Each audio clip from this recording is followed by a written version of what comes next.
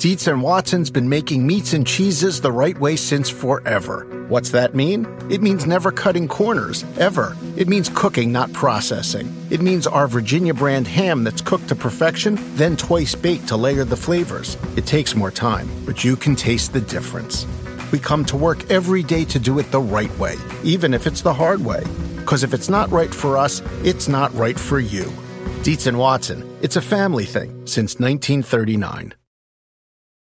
Reese's peanut butter cups are the greatest, but let me play devil's advocate here. Let's see. So, no, that's a good thing.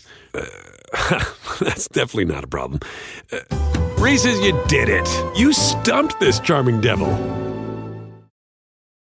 All right, welcome on to a little bit different approach here to the 15-6. We're going to do 8 teams today, focusing on 4 games that Danny and I watched over the weekend. Of course, we'll get to the stats as well, but wanted to really break into more of these games, more of these teams, post-trade deadline, some really good matchups. But I think we need to start with a very, very fun game from Sunday, Nets and Celtics. Absolutely. A really, really fun one. And I'll do the Celtics stats now, and then we'll figure the Nets ones in later. Boston now, after their home win on Sunday, they are 39-27 on the season, a robust 9-2 since the last 15 and 60. They're 8th in net rating, and that's fueled by their defense. They're 18th in offense and 1st in defense. And after the win today, they are tied, and the Bucks win today. They are tied with Milwaukee for a Raptor projection, 538's Raptor model projection of 50 wins. So that would be the 3 and the 4. And Boston's going to make the playoffs. A few little pieces of news before we get to this game. Nick Stauskas scored 100 in a little bit over 24 hours in the G League in back-to-back games. He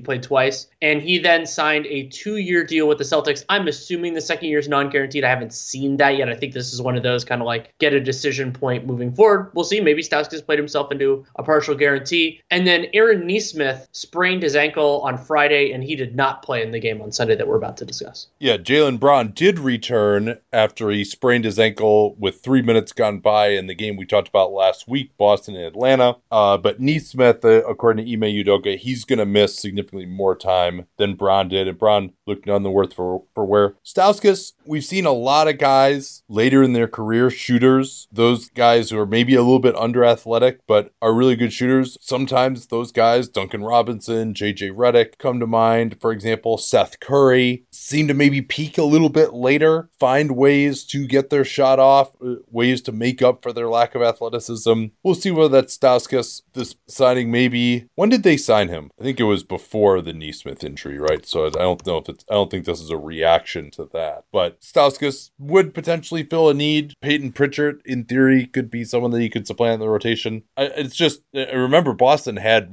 10 players under contract once the trade deadline was over, and they didn't miss a beat when Brown went out, but they are a little bit thin. This is a decent chance to try to develop some additional options. They still were only at 12 players outside of 10 days until this was signed. They signed Luke Cornett and Sam Hauser to deals right after the trade deadline was over, when they just had to sign players because they just would have been way too low. So I think the back end of this roster may still be in flux. Might be a chance for some other players to get in. But let's start here with Jason Tatum and his 54 points. Now his 4th 50-point game as the Celtic. 16 of 30 from the field, 8 of 15 from 3, 14 of 17 from the foul line. His most nuclear stretch was right at the end of the third quarter when he absolutely roasted Nick Claxton going into the beginning of the fourth quarter as well for 2 ISO threes, and then Claxton also fouled him on a 3. That was key to Boston's comeback as Brooklyn led 90-83 right at the end of the third. Tatum went on that run. So he was able to beat Claxton. And the biggest thing that struck out to me, though, is just, holy crap, this Brooklyn team has a lot of defensive liabilities for someone like Tatum or Jaylen Brown, who also had 21 points in this one to go after. They do. And there are a lot of different ways to discuss that general topic, but the Nets are basically always going to play at least 1 and often 2 defensive liabilities on the floor. And even when Simmons comes back, right? Sure, it's going to be Irving and either Curry or Dragic. 2 two of those three guys, Patty Mills, interestingly that Patty Mills played so little in this game. Did he get hurt? I barely saw him in the second half. I don't recall hearing or seeing that, but he didn't play much in the second half. So if something came, it wouldn't stun me. Yeah, sometimes when I watch a game on Synergy, like I'll miss an announcement like that or something. But yeah, I had the sound off for the third quarter. So. And now I think it would be a mistake if Goran Dragic supplants Mills in the rotation. I think that Mills just gives them more than Dragic. Dragic, to me, I don't know, we could talk about him a little bit more. But I guess back to the original point here for the Nets, and obviously we'll talk more about Tatum and his great game and the Celtics and all that soon. But I think that Ben Simmons coming back isn't necessarily going to change that. I don't think that, like, Ben Simmons is just going to replace Bruce Brown, essentially. And I think that... Or maybe in certain circumstances, Drummond/Nick Claxton, depending. Yeah. I mean, maybe they would go with like a little bit more defensively versatile group, but it's just the Nets just don't, they've gotten to like a fair amount of switching, but even with the absence of James Harden, we thought, hey, maybe their defense can get better now. They just don't really have a great defense that they can play. Maybe what it'll be is, hey, they just go to a conventional style. They're going to play a center all the time, throw Ben Simmons on your Jason Tatum. I mean, the problem though is just that KD, like they're always, any team that has more than one perimeter threat, they're just going to kind of be sunk. Or any team that's just going to screen with Kyrie's man or Dragic's man or Mills's man or Seth Curry's man, they're going to be sunk as well. And they don't have like a great rim protecting center. It would be a lot easier if Kevin Durant could guard one of the two threats on the other team, but he's not really going to get through a screen. He's got too big of an offensive load making up for all the non-shooters they have. And so I don't know how you get the bars for either their offense or defense high enough. Like, they'll always be capable of winning any individual game going crazy because Kyrie and KD are just that good. But they're kind of like, they're not leaning in to either end right now, and they're just kind of just too many trade-offs on either end of the floor was kind of my thought here. It's interesting that you brought up the defensive end, and sure, and we'll get back to Tatum in a second. That's there. I was also thinking about it, especially in the early part of the game when Brown and Drummond were playing together. There was this play where Robert Williams was guarding Drummond and Bruce Brown was driving, and Williams is just laying in wait, just anticipating whenever Bruce Brown is going to go up. And I checked out with Jared Weiss on Real GM Radio this past week. He's getting a lot more patient and just knowing when to do that, and just annihilated the jump shot. And so and the spacing definitely isn't getting better because you're going to add Ben Simmons into the fold, and we know what he does in that respect. But the really, really good news for Boston is, even though Brooklyn has limited defensive personnel, it didn't matter who was on Jason Tatum. He was just flambeing everyone. No, that's true. I mean, they tried actually putting Claxton on him as the primary matchup. I mean, I guess other than Kevin Durant, like they put Bruce Brown on him. Bruce Brown, I thought, had a little bit of a chance, but Tatum, he's just gotten incrementally better as a ball handler. He had some tough finishes tonight. Remember, that's one of the things that we've harped on. It was really bad in the early part of the year. Nets not a great rim protecting team, but some of the plays that he was able to make, splitting double teams. I mean, and he got just so unconscious, right? There was one play in the fourth in a semi-transition where he's actually getting double teamed on the right wing, splits that double team, gets to the basket, and goes right through the chest of Nick Claxton to score a layup. I mean, that was just one of those plays where you're like, whoa, okay, like this is getting to be completely inevitable for Tatum. He only had 3 assists, but I thought he had a very solid passing game. He only had 2 turnovers as well. And really just everything was flowing for the Celtics out of him, out of the mismatches that he was creating, that Brown was creating. The Nets they're going to switch anything involving any player. So Tatum could go at Kyrie. He smoked him in the early start of the fourth or early part of the third with a pull-up. And, Jaylen Brown is being guarded by Seth Curry. So anytime there was in transition, Jaylen Brown would kind of post up Seth Curry. That would lead to emergency help. That got Tatum a wide open trail 3 on one of these plays. So yeah, I mean, it was really Boston shot the ball extremely well, but a big part of that was Tatum himself going 8 of 15 from 3. And it's not like he's getting set up for these wide open spot ups most of the time. So yeah, I was really impressed with the Celtics. I guess, I don't know, anything else that really struck you about Boston's part of this game? Because I do have a few more Nets thoughts, but. You brought up Jason Tatum's, the history for Boston that he's had Larry Bird for most of franchise history. Jason Tatum also became the first player in the NBA this year to get 50 points twice, which is incredible because we've had 10 50-point games before this, all by different player, which is pretty awesome. Yeah, that's fascinating. And then now he becomes the first one to get a second. The original Tatum 50-point game was against the Wizards in late January. And yeah, he was absolutely awesome. Derek White just kind of finding his way. He didn't need to do as much in this game, so he didn't. And the lingering questions, again, this is something I talked about with Jared Weiss a lot, of kind of where Marcus Smart is going to fit in offensively. Like there were a couple of times, including this one big, what felt like a big one late, where the Nets doubled off of Marcus Smart and he airballed the three. And you're like, oh, if that happens more often, that could be a little bit of concern. And also Marcus Smart, of course, brings the energy defensively.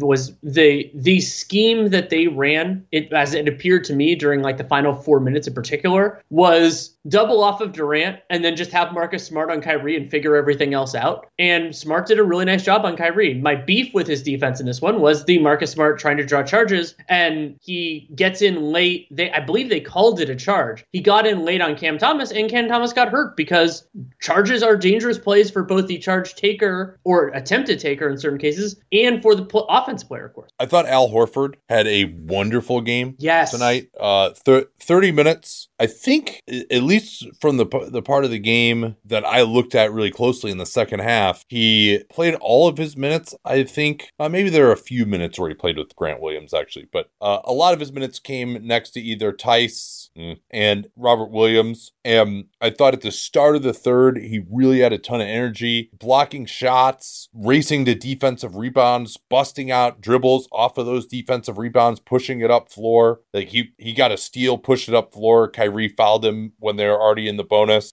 in the fourth quarter with like 7 minutes left in the fourth quarter. He got a couple of free throws there. I mean, that was another massive problem for Brooklyn, was they committed 26 fouls and Boston took 38 free throw attempts, with Tatum getting 17 of those.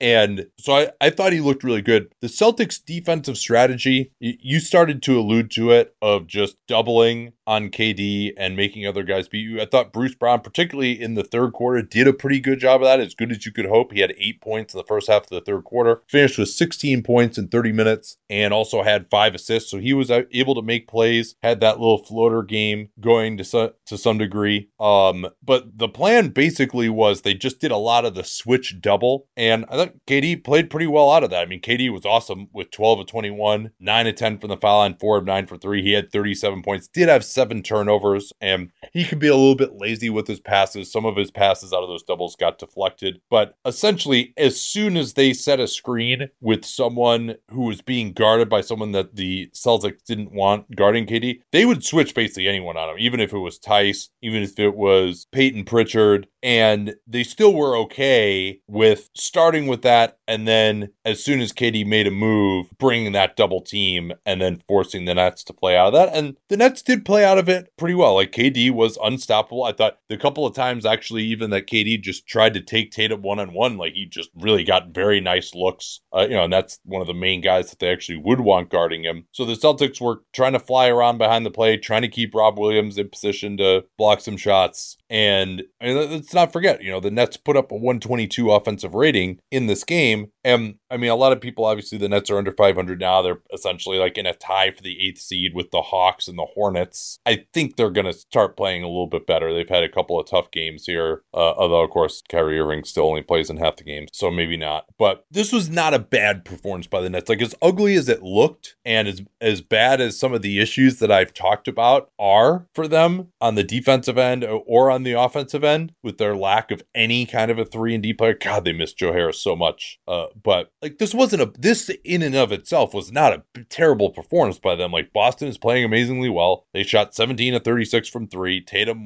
went crazy with some shot making, and yeah, he's really good, but also he's not going to shoot this way every game. And they only lost, they were right in it down the end. They could have had a 3 to tie it in the last 2 minutes. So I'm not pushing the panic button based on this. Like, I think with KD and Kyrie Irving, and then if they could get Ben Simmons, like, they would definitely be a threat to possibly beat any one team in a playoff series. I just don't think they can beat dominant. It is a concern. Let's get the Nets stats out before I forget. They are 32 and 33 on the season, but that 3-9 record since the last 15 and 60 is going to make it difficult for them to get into a seed where they have an advantage to kind of push on. Now, that will mean they get more road games, so depending on vaccine mandates and everything else in different places.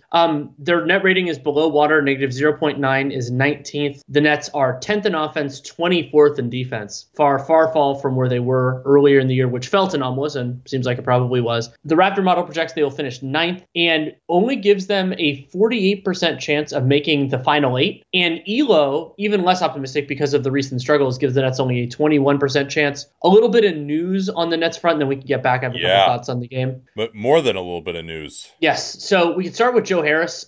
He is officially now out for the season. He had a surgery on November 29th and was expected to only be out for another 4 to 8 weeks. But the ankle never healed to the point where he could feel comfortable, so he had to have a second surgery, which sucks for him, sucks for the Nets, and we'll see him hopefully next year. And then Ian Begley has it that basically we got a little bit closer to a timeline on Ben Simmons, that he's dealing with a back issue kind of as he ramped up his basketball activity, and it seems like they want him to do 3 straight workouts before he's cleared, and so that led to Begley determining that it's unlikely to see Ben Simmons before March 15th at the earliest. That is, of course, after their game in Philadelphia, but that's also like about a week after. And as we just brought up, the Nets need Ben Simmons to be competitive. And I was thinking about that during the closing kick when the lineup changed around a couple of times, but for a lot of the final 5 minutes, it was Irving, Durant, Bruce Brown, Nick Claxton, and Seth Curry. And just from an overall talent level, you think about like what Boston was rolling out there with a lot of really high-end players, not really that many internal limitations. And Boston is deeper than the average team in terms of a closing 5. But Brooklyn's just playing. They have a lot of guys like Goran Dragic was a significant part of this game. And sure, part of the reason he wasn't playing this year was by choice, his choice and the Raptors agreeing to it. But he's not a sufficiently perfect or dominant player that you would necessarily want him in a playoff rotation. I prefer Patty Mills. That's a different question. But just having Ben Simmons will help that. But the Nets, I just think they have, especially with Joe Harris out, they just have a lot less.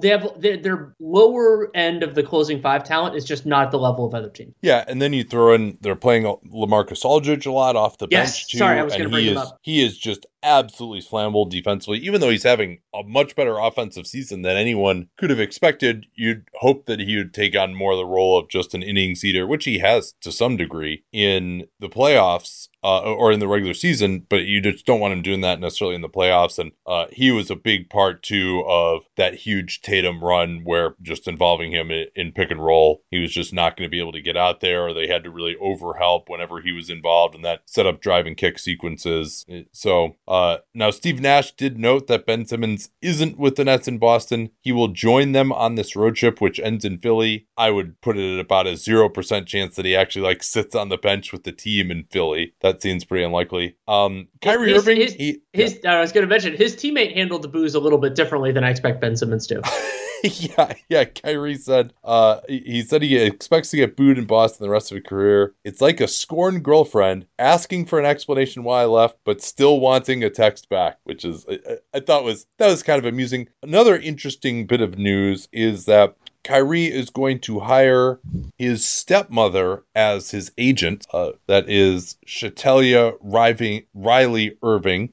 So he is now leaving Rock Nation and Jeff Wexler. That's noteworthy because he is going to be a free agent after the season. You would imagine there's very little chance that Ms. Riley Irving will encourage him to opt into the contract that his previous agent negotiated. And she, is the vice president of ad sales at BET. Obviously an overall competent woman, you would think, but also this is not exactly Kyrie, getting this is another step in him just being Kyrie and doing whatever shit he's going to do, because it doesn't seem like this is a situation where, there's an industry insider who is going to be talking him out of some of his worst impulses. This is a step in the opposite direction of that, you would think. So we'll see what happens with his free agency. That's going to be fascinating. And of course, just the rest of the season will be fascinating. Irving also commiserated with poor Eric Adams because, at least in his mind, because it's so difficult for him to decide whether, just one guy can get to play basketball. He wants to change the the rules in New York. And then I think, is that it? Yeah, I think that's it as far as the Nets news. Which of these games are you going to talk about next year? Let's stay towards the top of the East, and I watched Cavs Sixers. That was a really fun game. Do you want to tell us about it? Well, let's start with I'll start with Cleveland's stats. They are 32-21 on the season, 4-6 since the last 15-60. I'll get into some of the context of that. Though those who watched our NBA strategy stream last week will know part of it because Garland missed some of that time. But they're still plus 3.2 in net rating, is 9th in the NBA. They are 19th in offense and are super strong 4th in defense. The Raptor model projects Cleveland to win 45 games, which is now 6th in the Eastern Conference, and playoff odds 80 and 90% depending on which of the 538 models you want to use. And the margin between some of these teams being so tight, like the impact of that could be pretty significant, especially like right now, Bulls, Cavs, like that's 5 and 6, and they're a couple of games apart, and the Raptors are right there. And so we don't know who's going to be in every spot, but those look like they're going to be important. Then Cleveland is hopefully. Go ahead. Sorry. So they've actually, you could talk about that. In terms of availability, Darius Garland returned. He returned earlier in the week, so that's good that they got him back. And then it's looking like they're going to get Karis LeVert and Rajon Rondo back soon. Both players were doubtful, and as we're recording this, neither of them has checked in yet, but it is possible that they check in later. So we'll have to kind of see, but the Cavs really miss that secondary creation, of course. Yeah, they do, but they had plenty of primary creation from Darius Garland in this game. 26 points, 43 minutes. And 19 assists. Yeah, 19 assists. So what did it look like? How is he getting those 19 assists? And, noteworthy that nobody on the Cavs had more than 3 other than him. But how is he getting those 19 assists? And, what did it look like with him going and pick and roll against this Philly defense? Broadly speaking, when the Sixers were in a man coverage, both teams played a lot of zone in this game. When the Sixers were in man coverage, I thought that the Sixers had real trouble defending that primary action, Garland and Jared Allen 2-on-2. And so that led to a couple of different opportunities. One was Garland getting a number of finishes around the basket. He finished at 3 of 6, but a couple of those were good tries that just happened to fall a little bit by the wayside. But more often it was passes either to Jared Allen because Embiid kind of came out a little bit and then whoever was guarding Garland wasn't quite there. Or sometimes it was a third Sixer coming into the action and Garland doing a great job finding that player who either hit the shot themselves or kept on moving the ball around and they were able to get something. So I thought that, like Isaac Okoro finished with 22 points and a lot of those were kind of either in transition or created through those actions. And Jared Allen, of course, his 20, those were largely assisted by Darius Garland. And so that it did bring that concern of like, how are they going to defend this as like a kind of in base alignments? One of the wrinkles they tried to do was Matisse Thybulle dropping under, going under the screen, and Garland just drilled a 3 like right in that pocket. We've talked about it. It's a more in vogue thing right now, and Garland just nailed that. That was one of his 4 made 3-pointers in the contest. So I thought Garland was excellent. I thought he did great. And what impressed me most was how aggressively Garland went after. He was comfortable going after Joel Embiid, and Joel Embiid is still a very good rim protector and a giant human being. And Garland got into his body a couple times, and not every one of those went in, thus the 3 of 6. But a lot of times it's better to try it and take it because you might get a foul call, especially when the small man against the big man. And, oftentimes if you're drawing that kind of attention, you could be opening up somebody on the offensive glass. Cleveland had 10 offensive rebounds in this game compared to only 3 for the Sixers. Yeah, I think this is the second game now. We talked about their second game against the Knicks last week. Now this one, where it's starting to come a little bit more into focus of what this Philly team is going to be defensively. And those answers are not particularly compelling, particularly because Thybulle, who you mentioned, -13, only played 17 minutes, even though he started. Big part of that was due to 5 personal fouls. And while he hit his 2 of 3 threes against the Knicks, he was 0 for 2 in this game. And so they had to go in other directions. And this isn't even a team that has some great wing guy that is going to kill them. But, there's nobody else other than Thibault who can like get over a screen and defend on this team. Tyrese Maxey maybe has some decent defensive tools, but he's not good defensively at all. And now he's been unbelievable on the offensive end since they acquired Harden. We'll talk about that. But again, like this is not a good Cavs offense. They only shot 10 out of 28 from three, and they still, put up a 126 offensive rating in this game. And it wasn't like they're getting killed in transition either. Well, actually, no, I'm sorry. They were. It was like they were getting killed in transition. It was a slow pace, but they got killed to 19 fast break points, which is a lot under that. I mean, Philly is, between Embiid and Harden, those guys aren't really like getting back on defense. 19 points in transition, but the Cavs only had 5 steals. So this was more getting beat in transition off of live rebounds more often than anything else. And so for Philly, those defensive concerns are definitely there, but you also got a reminder of how they're, kind of in line with what we thought the Nets would be last year, where it might not matter because their offensive talent is just so ridiculous. And I mean, Joel Embiid, my favorite kind of, I actually burst out laughing moment of this game was there was a play where Embiid got the ball in the post. And I assumed, I was like, oh, he got Isaac Okoro, and Jared Allen came over to help, but Embiid scored before the help could get there. I'm like, oh, not a big thing. Then I sat there for a second. I'm like, wait, that's not Isaac Okoro. That's Evan Mobley. He just looks like Isaac Okoro because Joel Embiid is so much bigger than he is. And that was incredible. Jared Allen tried his damnedest, and Embiid ended up, and he's a very good defender overall. 22 points, 7 of 14 from the field, 8 of 9 from the line. And Embiid, echoing a frustration I've had with him at other points in the year, I thought he settled too often for jump shots overall in the game. Partially by foul trouble. 3 shots in the restricted area, 4 floaters, 3 mid-rangers, and 4 threes. And the Joel Embiid threes,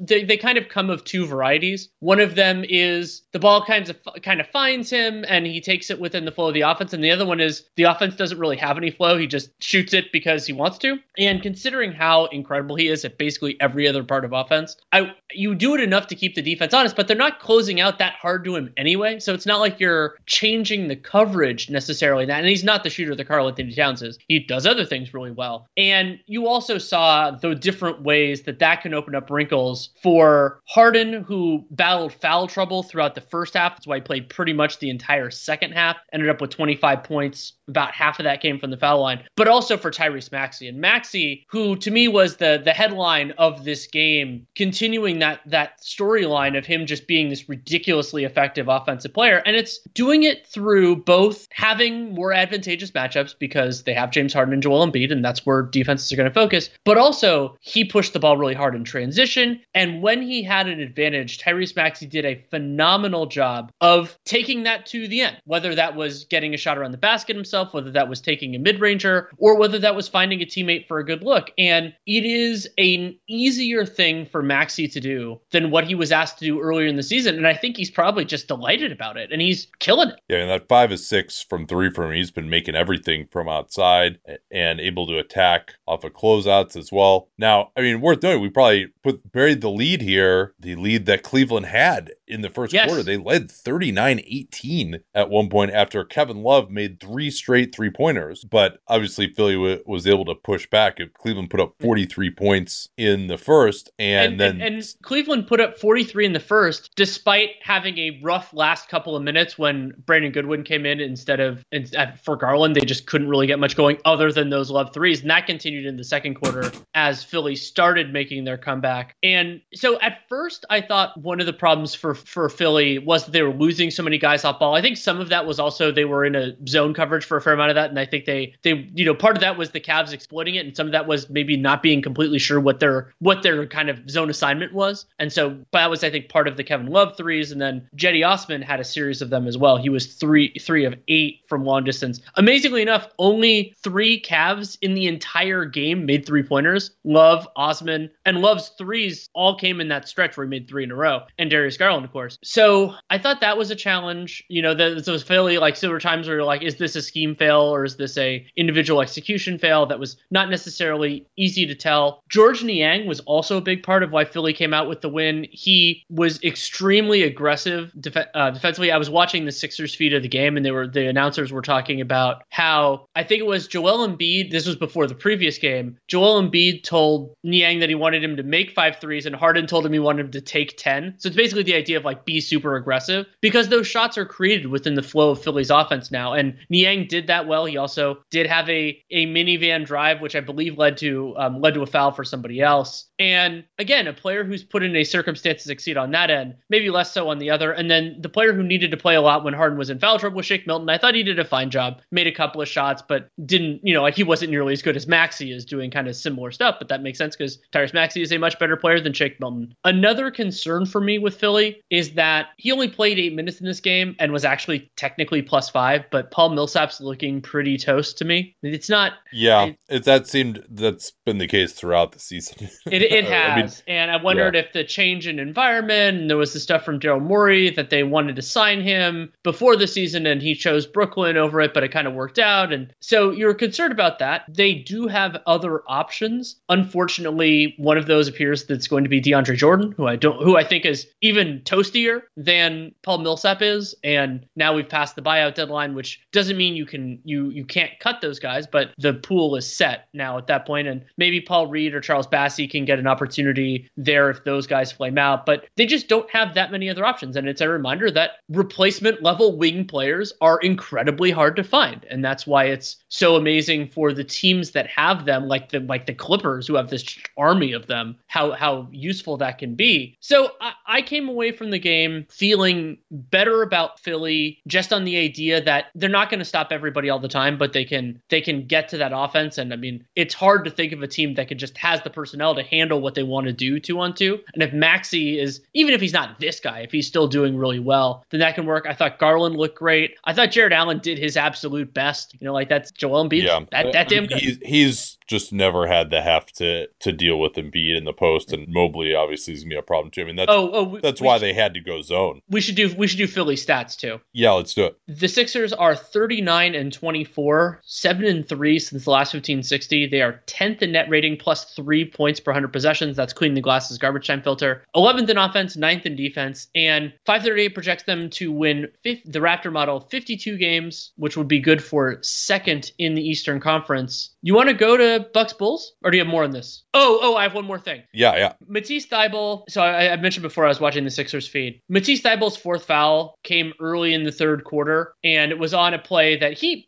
fouled Isaac Okoro, but Isaac Okoro embellished the ever-loving crap out of it. And the Sixers announcers just lost it, talking about that and how it's so bad. And I'm just like, yeah, they've been going in on the refs a little hard. But I'm also like, remember who's on your team now. Like, this is going to be a part of your story for the rest of this year and probably for another 4+ years. And you have the most high profile embellisher in the entire NBA on your team. And so they're going to run into a challenge, especially because the Sixers are a hard team to officiate, where they're lampooning the refs for some of these calls and then just either being honest about it or, my suspicion, blatantly ignoring it when their team benefits from the exact same thing. Yeah, Kate Scott and Alaa Abdelnaby have been going a little hard on that. Hopefully that's something that can moderate a little bit. But, Houston announcers weren't too tolerable with that either when Harden was on their team. Let's get to Milwaukee and Chicago now if we can. So Milwaukee for the season, they're 40-25, 7-4 since the last 15-60. That includes their win over the Phoenix Suns on Sunday, I believe. Their +4.4 net rating is strong for 7th, 4th in offense, 11th in defense.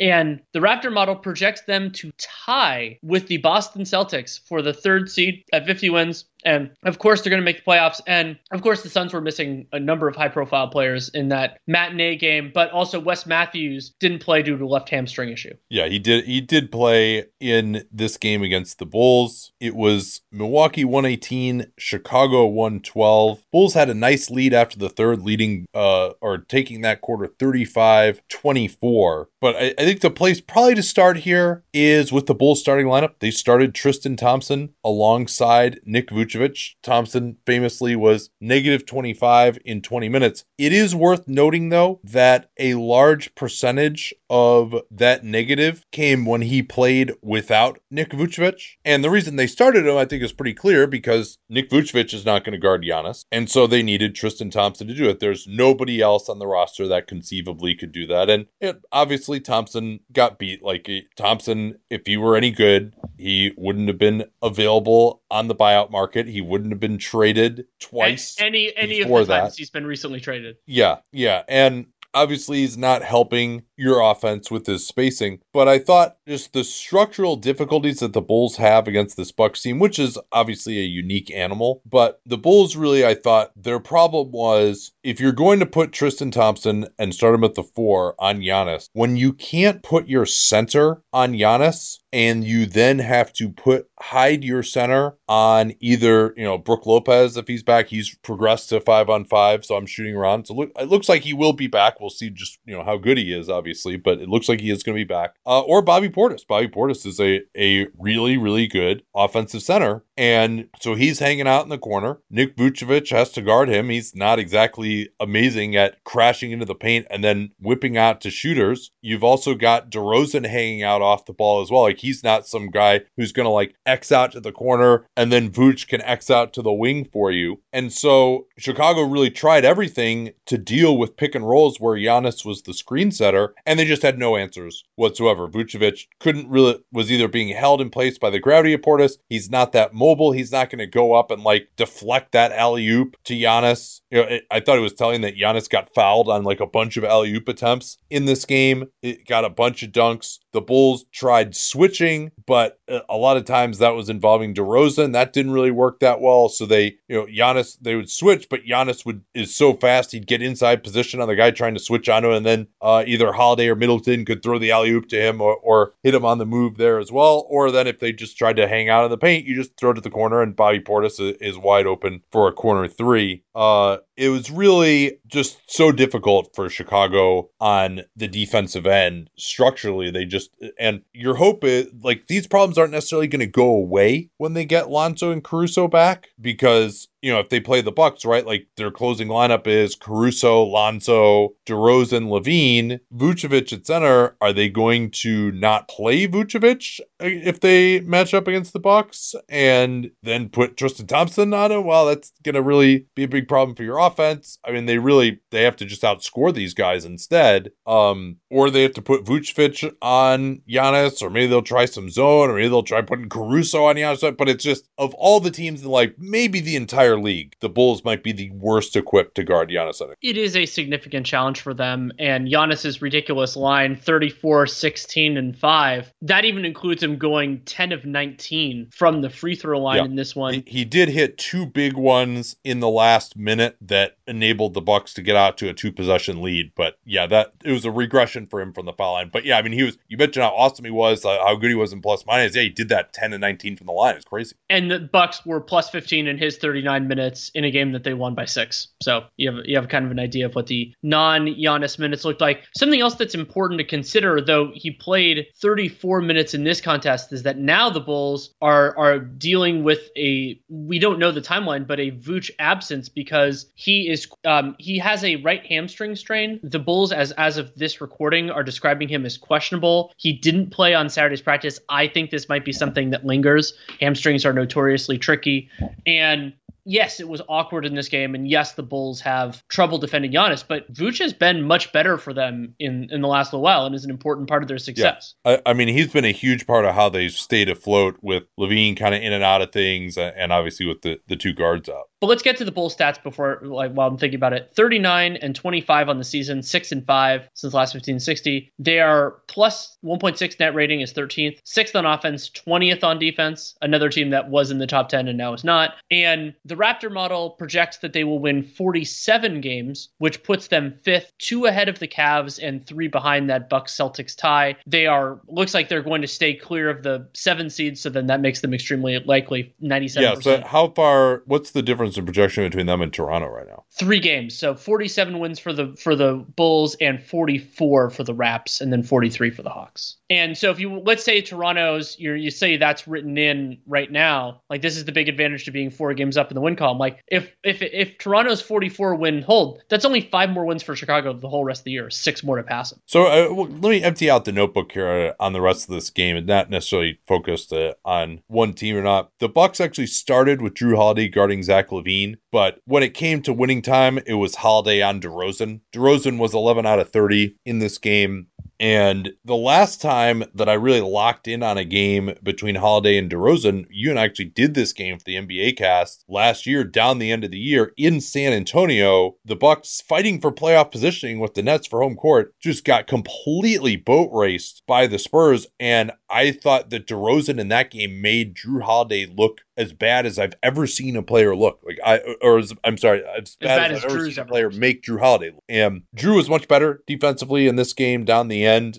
DeRozan went to a lot of isolations on him, and I thought that Drew held up pretty well. Like, he didn't get back down. A big part of where DeRozan was beating him in that game last year was he was kind of backing down a little bit, and then he was able to spin off of Drew's body and really get separation, either getting to the rim or getting a really nice look from mid-range. And Drew just did a better job of staying solid, but like not getting over leveraged and getting spun off. So DeRozan, I mean, Drew wasn't like blocking his shot or anything, but Drew was able to at least like make him feel him with the body, fade away. And DeRozan's certainly capable of making a lot of these looks. You know, it wasn't just like, oh, why is he even taking these shots? These are bad shots. Like, they're the type of shots that he's quite capable of making, but they were of the more difficult variety than you might see. Drew's not going to go for DeRozan's pump fake, for example. So I thought that looked pretty good. I thought the Bulls attack was very unimaginative in the sense that they didn't really do much to get DeRozan the matchup. And I thought they could have run a bunch of pick and rolls at Grayson Allen. Didn't really do that. When they did go at Bobby Portis, I thought that DeRozan really just didn't do a good enough job of getting off the ball. Now, part of that was because it's Tristan Thompson as the roll man. Thompson hit a couple of those awkward floater hook shots out of the short roll situations. The Bulls also just don't have a ton of shooting even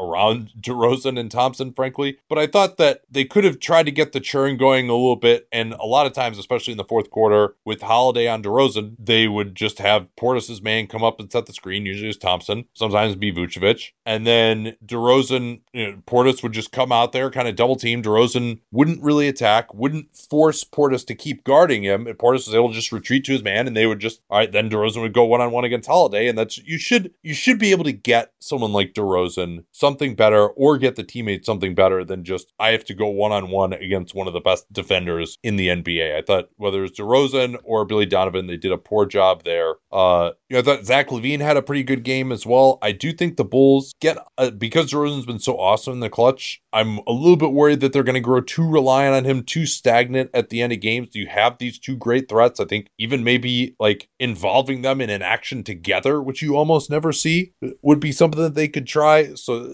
I could use a little bit more imagination. Those players are often defended by different enough covers that even if the other team just auto switches it, you're creating a different sort of advantage. Like that might, I like that idea. This was one where I thought at the very end, the Bulls kind of failed to execute. LaVine hits a three with 28 seconds left to get the Bulls within 2 after a timeout. It might have even been a little bit less than that. There wasn't really enough time for a 2-for-1 at that point. But you have to be ready to deny the ball in bounds at that point. They don't do that. And then they kind of realize, oh, they got it into Chris Middleton. 3 guys run to Chris Middleton. And then Chris Middleton just throws it all the way down to Javon Carter, who was in for defensive purposes. He gets a layup, puts the Bucks back up for it, and the game is over. But it was also an indication just like this is something that coaches need to make sure their players do, that players need to do, is just, especially in that situation where you're at the end of the game and you know you have to get into a defense really quickly, you need to make sure that you know who you have, especially because the offensive team or the defensive team might be bringing in defense-only subs like Bembry and Carter were in. And so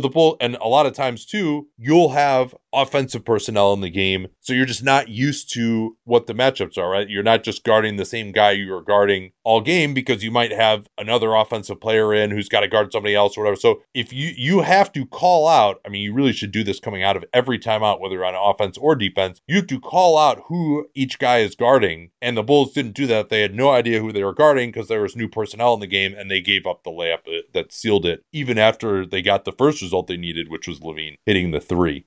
Nate, did you think twice at all about the foul that Derek Jones committed on Grayson Allen? I know there was a little bit of scuttlebutt after the game about it. It was a flagrant one. I thought it was on the borderline. Like, Allen drove baseline, kind of got a forearm to the chest from Derek Jones Jr. Derek Jones Jr. is not like Mr. Physical. Tristan Thompson, who wasn't even on the team when Allen committed that dirty foul on Alex Caruso to break his wrist, was saying, oh, it can get chippy out here, blah, blah, which whatever, that's what he was brought in to do, I guess. But Derek Jones Jr. is not really one of these type of guys. And so it was like kind of on the borderline, like Allen went down hard.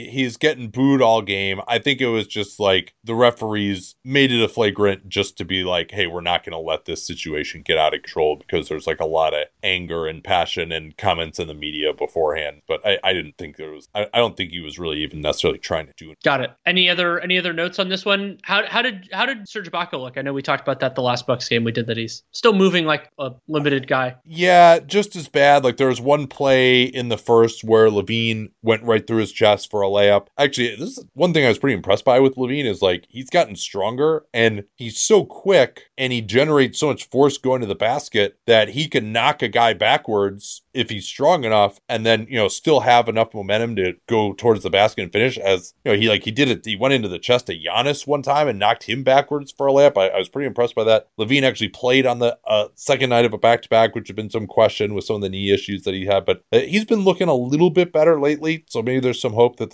he's going to be able to play at the same level. I mean, it's really probably going to be one of those things where he feels good some nights and he feels bad other nights. But yeah, very little reason to think that Ibaka is going to be a plus for the Bucks in the playoffs. But I think, we knew that he wasn't looking good now. It's just a question of whether he can look a little bit better. But it's, he looks like a guy who had back surgery. And they're getting another guy back who had back surgery pretty recently too. So it's not a great situation to be in with your bigs. But I think the Bucks just have so many matchup advantages against Chicago that, regardless of whether those guys are healthy or not, they would be a pretty big advantage against the Bulls. But again, we say that they don't have Lonzo, they don't have Caruso. They can get out much more in transition with those guys, yes, or some turnovers. It could be a totally different situation once those guys are back. What's our next game here? Dwayne Casey revenge game. As yeah, many Raptors Pistons. This is one I watched after the fact. Two teams that I've had an eye on but hadn't watched a full game of in a little bit. The Raptors in particular have been kind of a weird, fascinating team right now that unfortunately got more fascinating in a certain way after this one. So Toronto, the context here, so they're 34-29, 6-5 since the last 15-60, plus 1.2 net rating, is 14th, 17th in offense, 14th in defense. And as came up earlier when we were talking about Chicago, 44 wins, which would be the 7th seed in the East. And so model's pretty optimistic that they'll make the final 8, 73% Raptor, 82% Elo. And Toronto really did miss their absent guys in this one. OG Anunoby, it looked like it might be day-to-day with this fractured ring finger on his right hand, but instead Woj was the first one to have it that he's going to miss 2 weeks before being reevaluated. So it's going to be a longer thing. I think it's good to get him right and just take the pressure off and all that, but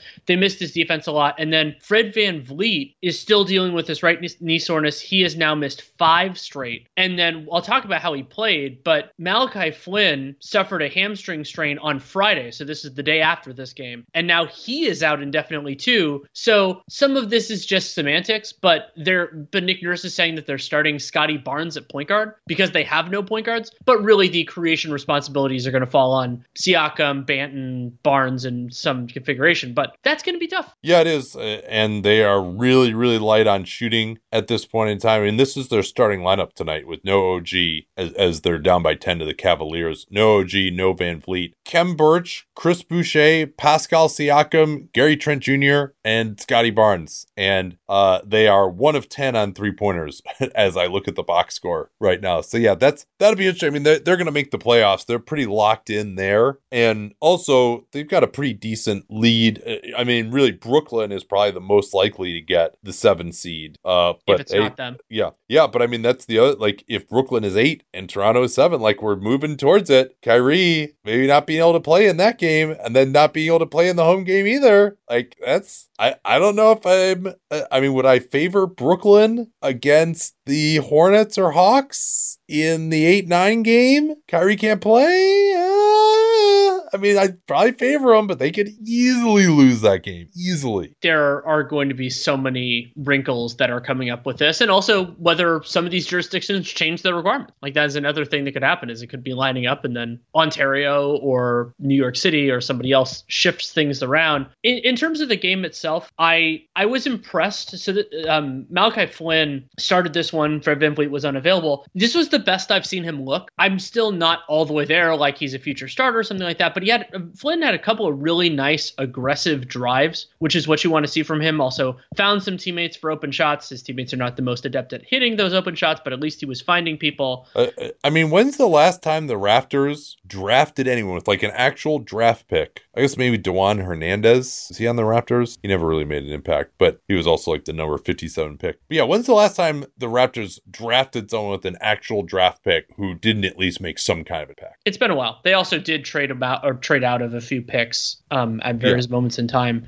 But I thought that, he beat Cade Cunningham for a layup, which was nice. But it was concerning at one point, Flynn, because they have all these other kind of like secondary and sometimes primary playmakers, he got a catch and shoot 3. And he was 2 of 3 overall, but the one that he missed was catch and shoot and he airballed it. And it's like, like the quality of make and the quality of miss do matter when I'm thinking about a guy, and guys shooting for him. And Scotty Barnes in this one, he's been very efficient from the field. I think it was over 60% from the field in all of his post All-Star break games before this one. He ended up being 7 of 13. But some of the shots that went in were like push shots from around the free throw line. And I think he made 2 of those in this game, but you're never thinking like, that's I will never see a push shot from anyone alive and be like, that's just a money shot. Like, that's just, and they were going in, and full credit to Scotty Barnes, but I was a little bit worried about that. And I went, this is such a common thing for me when I watch a full Raptors game, of vacillating wildly about how I feel about Precious Achiuwa. He only played 28 minutes. Well, I guess 28 is a fair amount, but yeah, like Achiuwa just has he'll have these moments, especially on defense, where like, like that can work. Like, he gets on a smaller player and he does a nice job defensively, or he does, gets over for a good contest because he's very agile for his height. Yeah. I mean, they'll give him the primary matchup on the perimeter because they switch so much anyway over someone like Barnes. Yes. A fair amount of the time. They will. And I thought overall Achiuwa did a pretty good job holding his own, but he also just like, he'll have some really bad turnovers. He took 6 jump shots in this game and made 2 of them. And there was this point during the game when I think it was Achiuwa and Hamidou Diallo trading jump shots, not making them, just trading them. And it's just like, what in the world is going on here?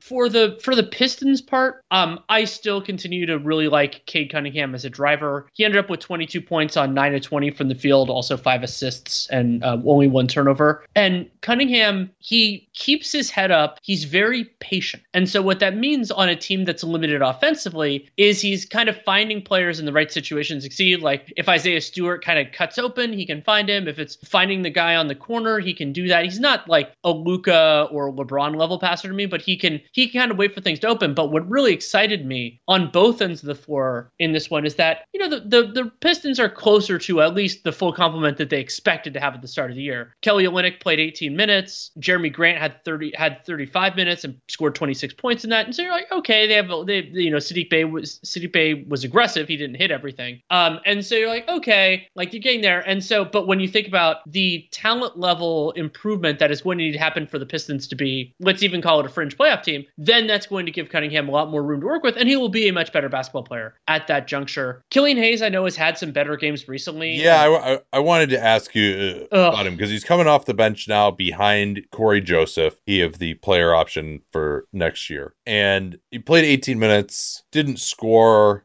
But it seems like they're not even really like trying to develop him. It's a more extreme version of something I advocated on the podcast a long time ago, which was basically you can give him time, but don't treat it as like entitlement minutes for him, because Killian Hayes was on the floor. And as I said, he's been better in some of the other games. He had, I think, 7 and 5 off the bench against the Wiz a little bit ago. But when Hayes was out there, a fair portion of the time, Hamidou Diallo was the one running the offense. And that is not, Malachi Flynn or some big guy who can handle the ball a little bit that you're letting explore the studio space. Like Hamidou Diallo has had that time a little bit with OKC and Detroit, but you don't think of him as like a lead guard of the future overall for them. And Hayes did have 3 assists, but I thought a really telling play. Most of the time, Hayes and Cade Cunningham did not share the floor, but there was a play, I think it was the third quarter, where the Raptors, one of the better, defensive strategy teams around, they blatantly helped off of Killian Hayes a pass away to double Cade, and it was completely the right decision. They gave it to Killian Hayes, and he missed one of the 3 shots that he took in this game. And that's why I didn't like the Hayes-Cunningham fit, unless Killian Hayes gets a whole lot better, but,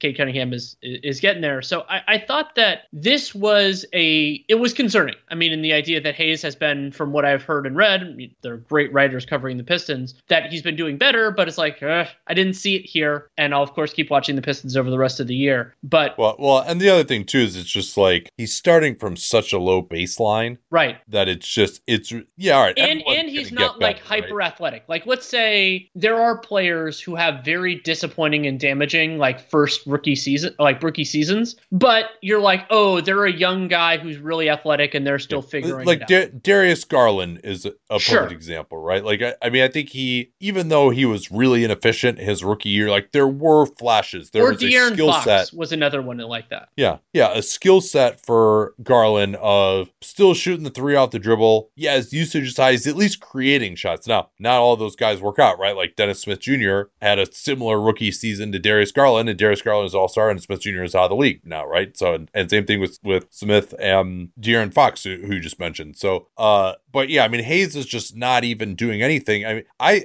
he's kind of reminding me of like the path that Dante Exum was on, honestly, where it's like he wasn't noted as a defender, and now he's like everyone's praising his defense, but it's because he's just doing absolutely nothing on offense. Like, that's nice that this guy's defending well, but he didn't get drafted for his defense here. But anyway, we don't need to continue too much on Killian Hayes. I think most people understand that he's not on a great path right now. And I thought Pascal Siakam did a nice job for the Raps, trying to make the most of a very challenging situation, and was aggressive on his drives, took 12 shots in the paint in addition to 10 free throws. He was the guy who got the most going for the Raps around the basket and was finding players enough. Had a couple of turnovers. The thicket was very present for both of these teams when you consider their relative lack of shooting. Both teams were packing the paint fairly frequently. Dwayne Casey understands the limitations of his former team, and then the Pistons' limitations are pretty obvious, especially when Saddiq Bey is 3 of 12 from 3. And so I liked that. I brought up Jeremy Grant before. He had a really nice play, though I'm sure it drove Nick Nurse completely insane, where right before the half, the Pistons went a little bit early, and which I love, as you know. And Jeremy Grant got his own miss and got 2 free throws right before the end of the half. And so that ended up putting the Pistons in a better spot. They were up, I think, 2 at halftime at that juncture. And also, like, I forgot to mention, so the score of this game was 108-106, but Nick Nurse got tossed in the third quarter. The calling, I didn't think the officiating was that bad. I thought it was a little, it was a little bit challenging, but that happens. But I think it was also to give his team a jolt, and then they did. But I think the primary reason that the Raptors got a jolt in that time was that Cade Cunningham was off the floor, and the Pistons' second unit is very, very limited. So, like, oh yeah, it looks you played a lot better. You got back into the game when it was Killian Hayes and Hamidou Diallo running the show, and I thought that was a consideration, I guess we could call it that, and that inspired me to look at something that had been kind of interesting, that had been interesting me overall, which is what is the Detroit Pistons. Actually, do you want to take a guess on this? The Detroit Pistons offensive rating when Cade Cunningham is off the floor? Oh, Jesus Christ. Well, I'm going to say it's in the 2 digits realm rather than the 3 digits realm. Am I getting close? It's close to 2 digits, but not quite. It's 102.8, which is 7th percentile this year. I'm actually surprised it's that decent. So how the hell did Detroit or did Toronto manage to lose these guys again? Detroit did a great job, especially through 3 quarters, getting some shots around the basket. They were 16 of 24 in the restricted area and got to the free throw line a fair amount. That's part of why Nick Nurse got ejected from the game. Toronto actually got there more, but Toronto was spending a little bit more time there. And Cade had some nice passes, got to players. And Grant, I thought, stepped up, had a big game against the Raps. And, they got some timely shots. They, both teams couldn't hit a 3 most of the game, but Magruder hit a couple, which was fun. Remember, Rodney Magruder still in the NBA, on the Pistons, but still in the NBA. And also the kind of some of the limitations of, you brought up that Boucher and Birch started together in their game on Sunday, but they didn't start together, but Boucher, Achua, and Birch all played. And so that's just so many, not only limited shooters, but like non-shooters for the Raptors. And I mean, one other stat on this, and a lot of this is to me, Cade Cunningham, and one team having creators and one team not. The Pistons took 17 corner threes in this game, and the Raptors took 6. So, that can sometimes be a barometer of what kind of shots are you generating. It was 17 corner threes and 19 above the break, not including heave, and then 6. And honestly, 20. There's no excuse for that. The Detroit Pistons don't have enough threats that you should be giving up 17 of the most valuable shots of the game. Even if the Pistons are not great shooters, you should be able to. There's one guy who can do anything off pick and roll with them. And I mean, I know that the Raptors, they don't have the greatest amount of rim protection in some of their groups and stuff like that, but it's just you should in theory just be able to switch and stay solid and stay in front of guys. And even though the Raptors got more offensive rebounds than the Pistons did, the Pistons still got 11 individually credited offensive rebounds in this game. And so they were able to, that was how Isaiah Stewart got some of his buckets, and they were able to get second chance opportunities. Also, I brought up Saddiq Bey was 3 of 12 from 3 overall. His threes were almost exclusively wide open. And overall, he's 35% 3-point shooter, so you expect him to go in at a little bit higher of a rate than that. So there were some of those that was the Raptors dodging. And one player we haven't mentioned at all who's been scorching. Oh, no, sorry, he was scorching before that, and then he's been a little bit of cold spell, is Gary Trent Jr. He tried to get it going. He was taking the shots and missed. I think he missed his first 11. He was taking the shots. I think he missed his first 11 3-pointers and then made 3 of them in the later going of the game. But, he just didn't have it working. I didn't see anything structurally wrong. He just wasn't hitting a shot in this one. And then I lost it late in this game. So the Raps have made this comeback, and then the Pistons responded. Scotty Barnes at this point was 0 for 2 on threes, and he banks in a 3 to cut the margin to 4. And I was just like, oh, come on. That, I mean, it was straight on. And as Seth put it during the weekend, when I think that was related to Cam Johnson's banked 3, that the game winner, that at least when you bank a shot straight on, you only messed up in one dimension instead of 2. But yeah.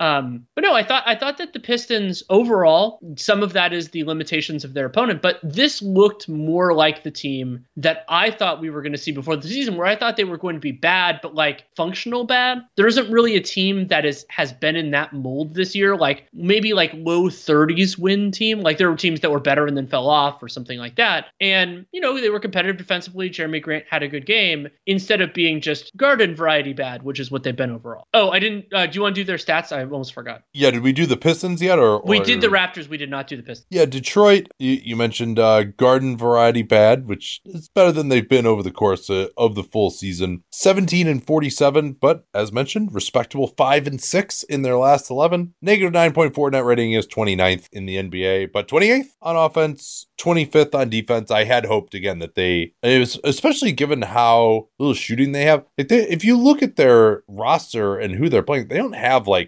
a ton of terrible defenders out there. So they're young guys, but my hope, as you mentioned, for taking their over, which they're not going to hit, and them being more respectable, is that they could get at least into the low 20s defense. That hasn't really happened. They project for 22 wins, which would be a tie for 14th, and they won't be making the playoffs. Of course. Nate, I wanted to ask you a question. So Tim McMahon went on Zach Lowe's pod and brought up a discussion that happened as a trade that obviously didn't come to fruition, that Dallas tried to trade Kristaps Porzingis to the Raptors for Goran Dragic and Gary Trent Jr., and the Raptors said no. How do you feel about that? That's all it would have been, huh? It seems like that's what they were asking, according to McMahon, who obviously is very plugged in on this sort of thing. I mean, given how Spencer Dinwiddie is playing, I think Dallas did better on this package. I mean, now, Trent only has one more year under contract before a player option, and it could be an unrestricted free agent. It would have given a ton of salary relief to Dallas. I mean, for the Raps, they're not really slated to have cap space really at any point, unless they let Fred VanVleet go. Then they could in the summer of 23, if Trent opted out and left, they could have some, but they still would have Siakam under contract for $38 million at that point. So don't really have many cap space aspirations going forward. I do think that that's like close to a roster that could really get a lot out of Porzingis defensively, and Nick Nurse loves to try to pressure up and then get a lot of rim protection behind the back line. And Porzingis is shooting, in theory, if he shot better than 29%, could have been pretty decent. I mean, the Raptors saying no. I mean, clearly Gary Trent Jr. is he's on what I would consider to be a properly paid, decent contract, and Porzingis is on a bad contract, and Trent Jr. isn't injured. I mean, I could see, and also Trent Jr. is younger, so I could see them just saying, hey, Gary Trent Jr. is a better asset than Kristaps Porzingis, so we're not going to make that trade. I think that makes sense to me, even if you, and I don't know, Porzingis just doesn't necessarily fit in with the vision, and if Porzingis were going to stay healthy, then yeah, but you never know with him. And I think there's a possibility that Gary Trent Jr. could be really good. He could maybe make his way into being, maybe not if not a top 10 shooting guard, like pretty close to that. So I think and Porzingis is probably not necessarily that at center. And when you consider the injuries, and he's older and he's getting hurt. So yeah. At first, I thought it was wild that, Porzingis with the success that he's had, the theory of like the best case scenario with him, as you mentioned, there is this synergy of a floor spacer that can protect the rim and clean up some of it. But it also, you brought up a lot of really good points, and the Trent is younger and can stay on the floor. Also, Porzingis would have created a really awkward positional logjam, because then how are you going to square it with OG and Siakam and Barnes? Yeah, you can slide some of those guys down. There's some defensive versatility there, but like how are you going to make all of that work? Is there a corresponding move? Maybe not now, but at some point after that would have been a challenge. And as another sense of perspective, you and I did our shooting guard rankings this past week, and I had Gary Trent I had this group from 13 to 21, and that's, that I was, I said, probable starter, but you're looking for an upgrade is the general kind of category that I put the player in. That's not a bad place to be for somebody who's still young enough to improve. No, I think that's right. And he's gotten a lot better over the course of his career. All right, well, this will do it for today. Hope you guys enjoyed this kind of gamer look at some of these teams, and we'll be back to do a little bit more, probably less game focused, a little bit more analysis focused on the rest of the Eastern Conference. Talk to y'all tomorrow. And also, I should remind you as well that we are going to be doing an awesome game tomorrow night. Dallas and Utah. Luka's going to play, it looks like. Utah will be on the second night of a back-to-back, but looks like they're going to take care of Oklahoma City tonight. That's going to be a really fun game. Rudy Gobert versus Luka Doncic on switches, baby. The return. Talk to y'all then. Reese's peanut butter cups are the greatest, but let me play devil's advocate here. Let's see. So, no, that's a good thing. That's definitely not a problem.